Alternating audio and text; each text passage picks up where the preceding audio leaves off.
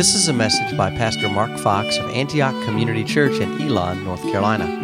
For other sermons from Antioch, you can visit the church website at antiochchurchnc.org. Now, let's turn our hearts to the Word of God.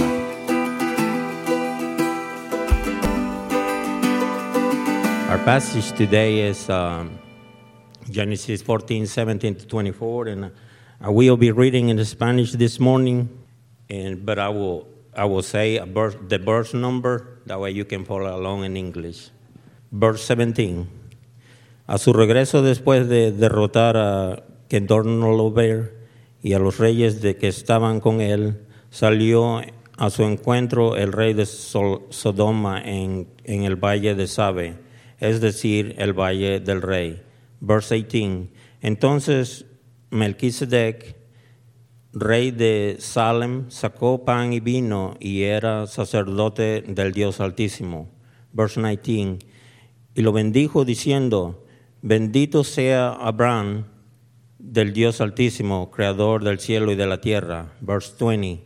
Y bendito sea el Dios Altísimo que entregó a tus enemigos en tu mano y le dio a Abraham el diezmo de todo. Verse 21. Y el rey de Sodoma dijo a Abraham: dame las personas y toma para ti los bienes. Verse 22. Y Abraham dijo el rey de Sodoma: he jurado, Señor Dios Altísimo, creador del cielo y de la tierra. Verse 23. Que no tomaré ni un hilo, ni una correa de zapato, ni ninguna cosa tuya, para que no digas yo enriquecí a Abraham. Verse 24. Nada tomaré excepto lo que los jóvenes han comido y la parte de los hombres que fueron conmigo, Aner, Escol y Manre. Ellos tomarán su parte. Thank you, Jesus.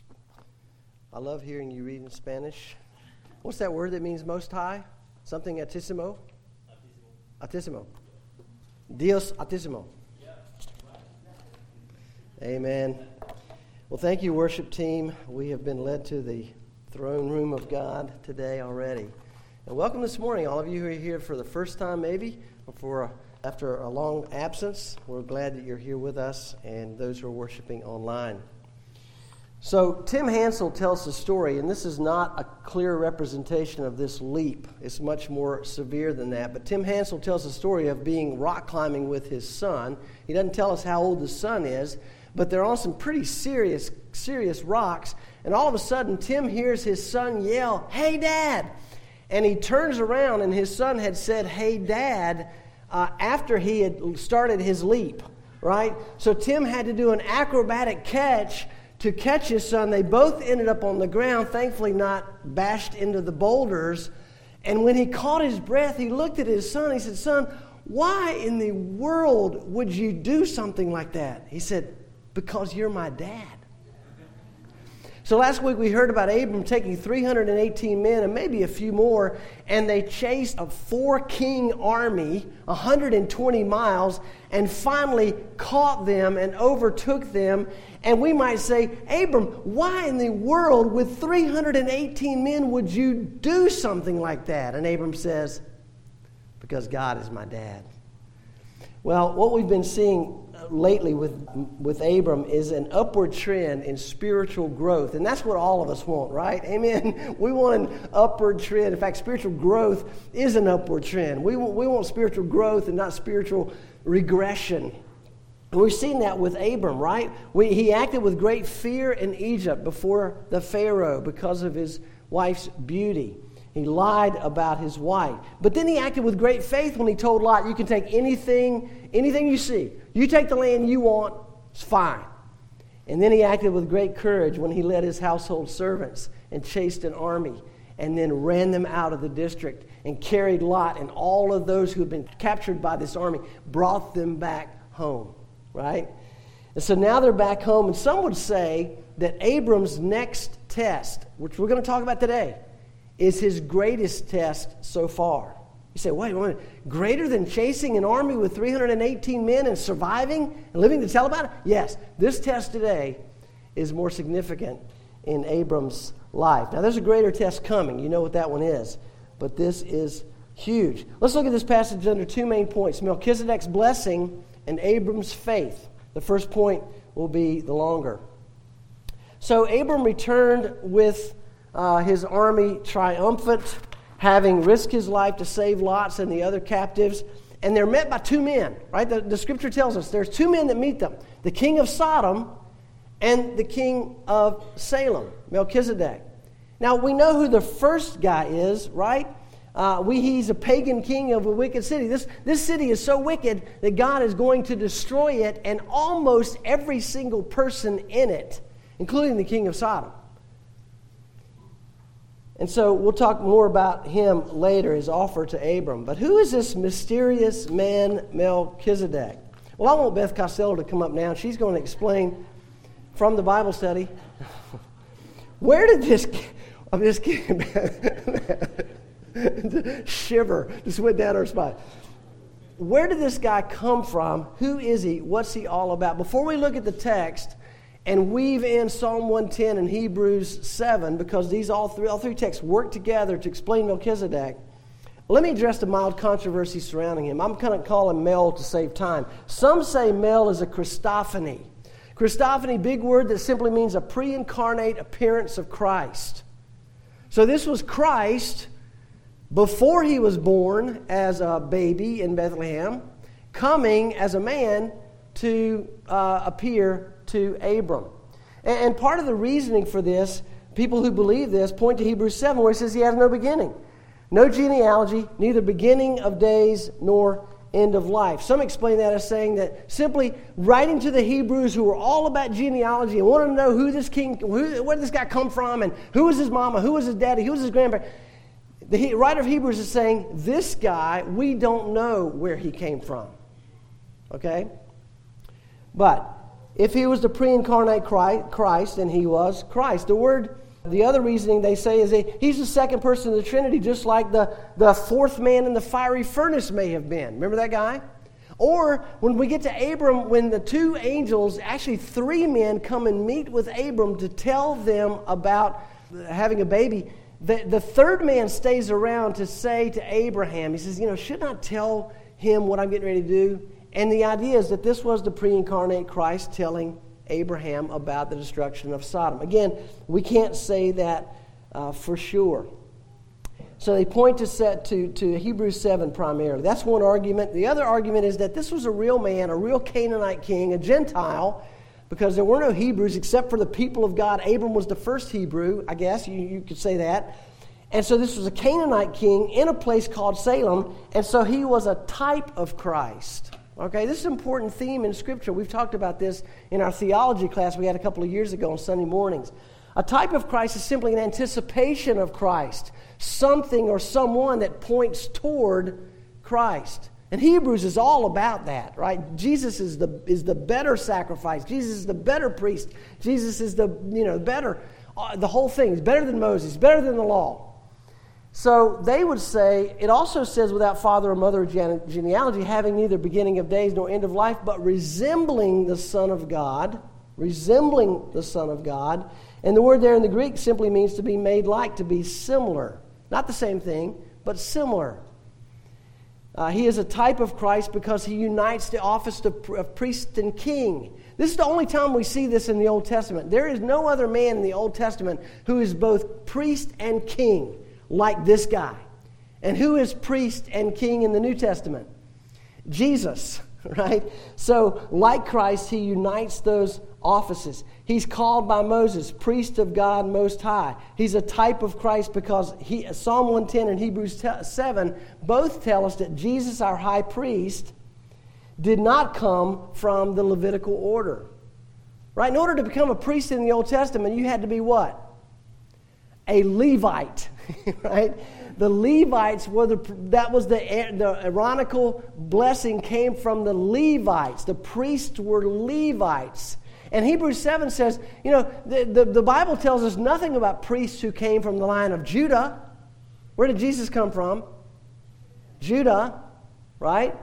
So Jesus came from Judah, and so then the writer says this. This becomes even more evident when another priest arises in the likeness of Melchizedek, who has become a priest not on the basis of a legal requirement concerning bodily descent, becoming a Levite, or being a Levite, but by the power of an indestructible life. For it is witnessed of him, you are a priest forever after the order of Melchizedek. So part of the understanding is this guy Melchizedek was setting up the priestly order, if you will, that would last forever, of which there are only two people in that priestly order, Melchizedek and Christ, and Melchizedek simply pointed to the true priest king, who was Jesus. So was Melchizedek the pre-incarnate Christ, or was he a man who lived in Canaan? You know what? It doesn't really matter which one you choose. You can choose to believe either one. This is not a doctrine to build a church on. It's not a doctrine to separate fellowship over. It's not a doctrine to argue about. We can have interesting discussions about it. But here's the thing. What's most important in this story is not who Melchizedek is. What's most interesting and what's most important, critical for us to understand, is what Melchizedek is doing in this story and how Abram responds to him in this story. Those are the important things. So let's major on those things this morning. So who is this man and what does he do? First, he came from Salem with bread and wine. We're told that. It's not Winston-Salem. That's a great city. I know somebody who came from there. But the city that will become, you came from Winston-Salem too? That will become Jerusalem, right? And his name means the King of Righteousness, Melchizedek, and he comes from the place of peace, Jerusalem. Salem means peace. He's the King of Righteousness. He's the King of Peace, pointing to the Christ. And he brings refreshment to the exhausted warriors upon their return home. They've just traveled at least 160 miles to get back to where they came from, and they were exhausted, and he brings refreshment to them. But not just any refreshment, he brings bread and wine, just as Jesus will do in the upper room with his disciples before they face the greatest trial of their life, and he faces the greatest trial of his life. And we're going to celebrate him facing that trial and conquering sin and death as we take communion this morning. So he came with bread and wine. Second, we see he blessed Abram. Now, this is important. He says, "Blessed be Abram by God Most High, possessor of heaven and earth." He's blessing Abram. And remember, the greater blesses the lesser. That's the principle in Scripture. We see that in Hebrews 7. It says, it's beyond dispute that the inferior is blessed by the superior. So the priest of God Most High blessed Abram, and if you look at his blessing, you can see what he's doing here. I think what he's doing is he's confirming what Abram has already heard from God in Genesis chapter 12. Remember that passage? Where God said to Abram, he blessed Abram, and he said, I will bless you. I will make of you a great nation. I will bless you, make your name great so that you will be a blessing. So the priest king's blessing, Melchizedek, what's he doing here? He's simply adding another anchor bolt into the foundation of Abram's faith. And as we read Scripture, that's what God does for us as well. As we read it and we study it and God gives us understanding of it, it adds anchor bolts into the foundation of our faith so that we do not turn away from the truth. Third, he blessed God.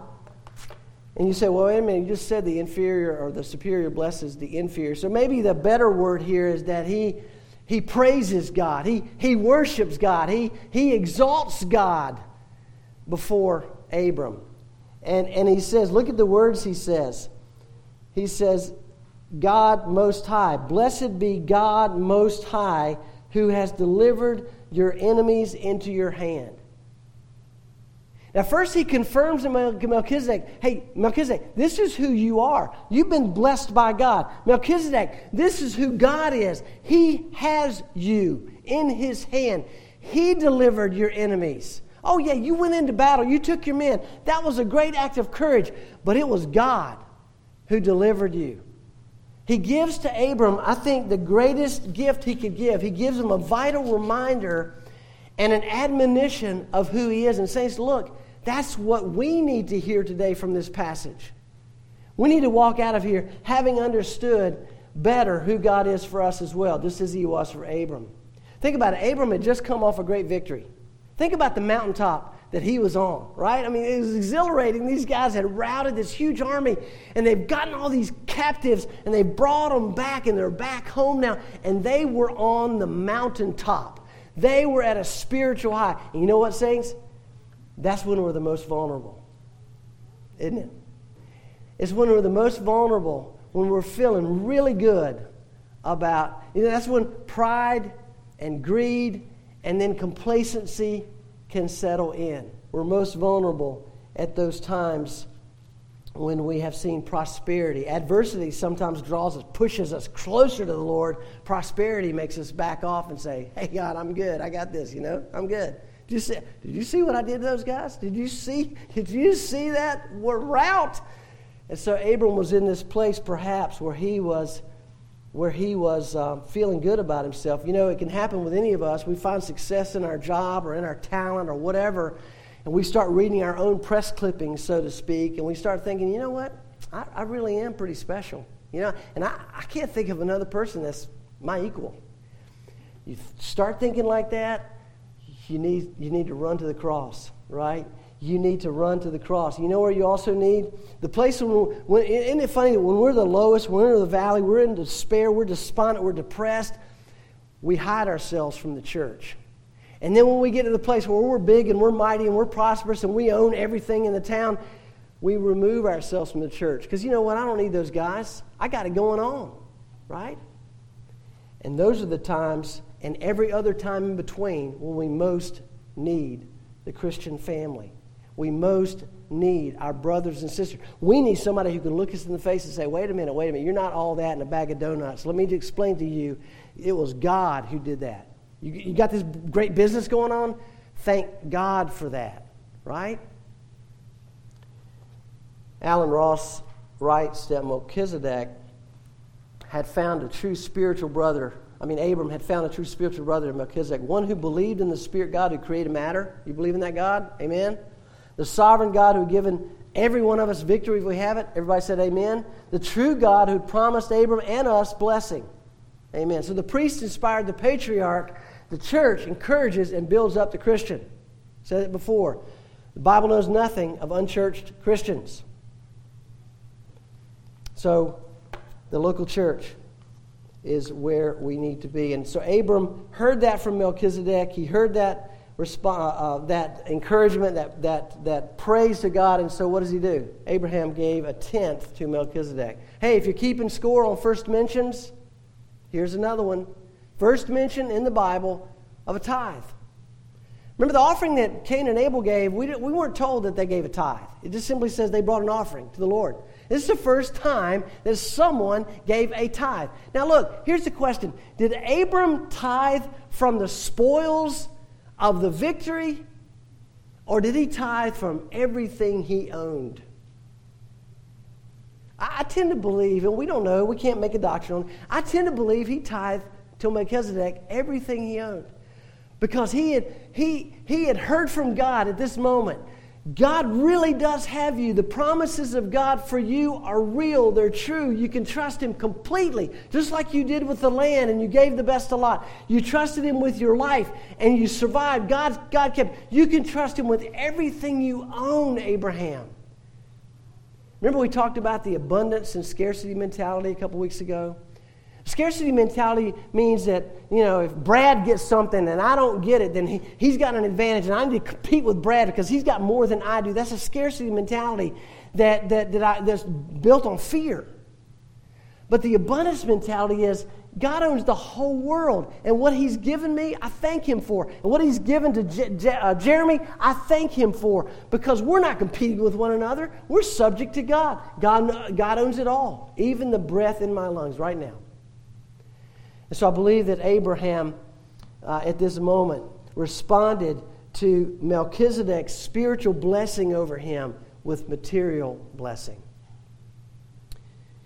Abram is growing in faith. He's growing in believing that God really will do all that he promised. He's growing and trusting God completely with everything he has. And he does it by giving a tenth. Is giving God to God and God's work important on the earth? It was to Abram. This leads us to Abram's faith, Abram's response. As I said earlier, the military victory was a great test. But a greater test for Abram comes right here. Because remember, the king of Sodom came out first, and then Moses goes off of him and says, let me tell you about Melchizedek, right? And then we come back to the king of Sodom. And what does he do? Look at verse 21. You read that again. Verse 21. I'm in Romans. Wait a minute. Let me get back here to Genesis. Verse 21. And the king of Sodom said to Abram, give me the persons, but take the goods for yourself. So what's the big deal about that? What's the test? I mean, that seems reasonable, doesn't it? I mean, on the face of it, it seems reasonable. Abram doesn't want those people. I mean, these people are people. They're sovereign people. They have their own lives. He's not going to take them into his own household. So if they belong to Sodom, he's going to give them back to Sodom. But the king is saying, you take the goods. I'll take the people. You take the goods. You know, the saying back then, and it still is, to the victor goes the spoils. So it was the custom in those days that a great general, when wins the battle, he gets to keep the spoils. He can divide them among his army if he wants to, but he has control over the spoils. But Abram knew two things, first of all. Abram knew that the king and Sodom was wicked. Abram knew that God owned everything, including him and all of his stuff. And Abram knew that if he obeyed the king at this moment, he would be taking glory away from God and honor from God and putting it on this wicked king. He looked him in the eyes and he refused his offer completely. He speaks Melchizedek's blessing here, almost verbatim. First he says, I have lifted my hand to the Lord. In a courtroom, when someone lifts their right hand, what are they doing? They're making a promise, right? And Abram has said, I've made a promise to God. I've made a covenant with God because he made a covenant with me. I've lifted my hand to God. And then he says, God Most High, just like Melchizedek, possessor of heaven and earth. Here's the important spiritual principle that we learn from Abram in this text. The greatest test for us is not going to be some physical battle that we face. Those could be great tests. We go through great challenges when we're in a physical battle. But the greatest test is when we choose to trust God with everything, including our lives. And Abram, at this moment, is showing us that spiritual victory starts with knowing who we are and whose we are. In order to avoid the temptation the world offers us every single day, wrapped up in a pretty little bow, right? We have to remember who we are and whose we are. That we are not servants of the world. We're not here just to see how much stuff we can pile up. We're here to serve and honor the Lord God.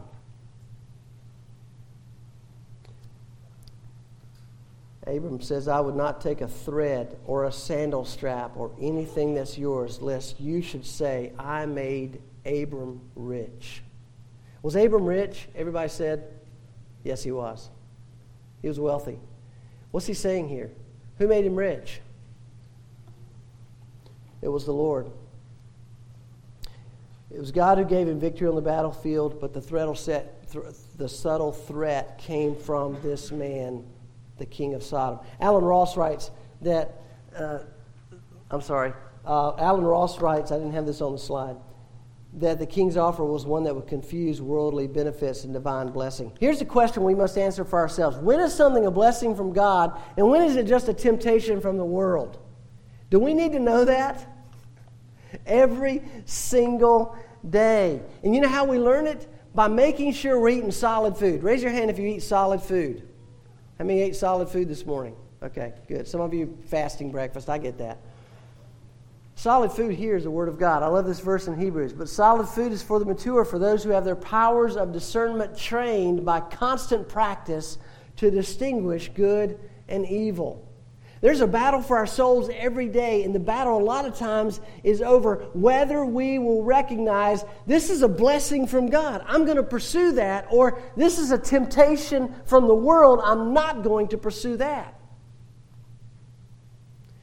You know, when Cindy and I were first married, this is not my text, but I remember I was in a play, Gallery Players. I used to do some acting back in those days, and so I was in this Gallery Players show, and there was a guy in the show who owned this insurance company that was very successful. And we hit it off. We were talking, backstage a lot, and he was telling me about his business, and I was telling him about my life and whatever. And I'm getting ready to get married. I think we were doing Camelot. We were in the show Camelot, and he said, "You know what? I'm looking for people like you. I want you to come and work for me, and I'm going to pay you this much, and you're going to have these kinds of benefits." I mean, it was incredible. At that time, I think I was working the Times News for $13,000 a year, right? And this guy was offering me a bunch of money and a bunch of opportunities. But God had called me to preach when I was a teenager. I ran from that in college. I met Cindy. He called me back to that, and he said, "I've got my hand on you. This is what I want you to do." So when that guy came to me with that offer, we talked about it. It was so tempting because we won't have to worry about a thing. We're going to make all this money. We can buy the house we want. We're living in this little one-bedroom apartment downtown Burlington. But I knew this is a temptation from the world. This is not a blessing from God. Now look, if you're offered a good job and good benefits, I'm not saying that's always a temptation from the world. You have to discern that. That's where that comes in. Hearing the Word of God saying, "This is the way, walk you in it." Right? And we hear that from the Word. The Word is a lamp unto our feet and a what? A light unto our path. That reminded me of the story. It's a true story about blind people. They can't see, being trained to do slalom skiing. What? That can't be a good idea. I mean, what could possibly go wrong, right? So it's happened. And so they train them on the flats how to respond to the sighted skier's commands. When I say left, you turn left immediately. When I say right, you turn right immediately. And once they've got that down, hearing and obeying immediately, then they take them up on the slope. We're talking about serious slopage here. And you're going down this mountain, and you've got to go around these, what do they call them, gates or whatever. And the sighted skier, the guy in the front, is yelling to the guy behind him who can't see spit. He can't see a thing. He's saying, "Left!" And the guy better turn left right then, right? And so here's the thing. It's either going to be complete trust and success or catastrophe. And that's kind of the way life is, isn't it? Complete trust. And Abram said to Sodom, "This is not from God. I'm trusting God. He's my father. That's not what I'm going to do. I'm going with God." Abram trusted God's word completely. And I like what Kent Hughes wrote here. This is the great continental divide in our lives as believers. Do we really trust His word? Distrust will implode us, shrink us, compact us, reduce us, and hermetically seal us in the smallest compass of self. But if we truly believe God's word, that will enlarge our souls, not just in generosity and opening our hands, but in moving us to sacrifice for the welfare of others, to be like Jesus. So God asks you and me this morning, why in the world would you trust me and serve me with all your heart and commit to a local church and love and serve and give and grow there and go into all the world to make disciples who will do the same? And we answer, because you are our Father. Let's pray.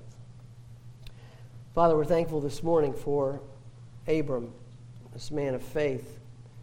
But we're thankful mostly for you, the God who gives faith, the God who rescues us from our enemies, the God who gives us what we need and sometimes even what we want, the God who gives us life and breath and strength in our bodies and sense in our minds so that we can do what you want us to do and go where you call us to go. I know there's some in here that are even considering going to a place where maybe they'd lose their life for the sake of the gospel. And Lord, you call men and women to do that as well. But you call all of us to serve you, whether we cross the ocean or not. You call us to serve you right here, right where we are, laying down our lives for you, trusting you, loving you, and giving to you. Thank you that you've given first to us. We pray this in Jesus' name. Amen. Thank you for listening to this message by Pastor Mark Fox of Antioch Community Church in Elon, North Carolina. Antioch meets every Sunday for worship at 10 o'clock a.m. at 1600 Powerline Road in Elon. You can download other messages by Pastor Fox at antiochchurch.cc. You can also learn how to order his books or subscribe to his blog at jmarkfox.com.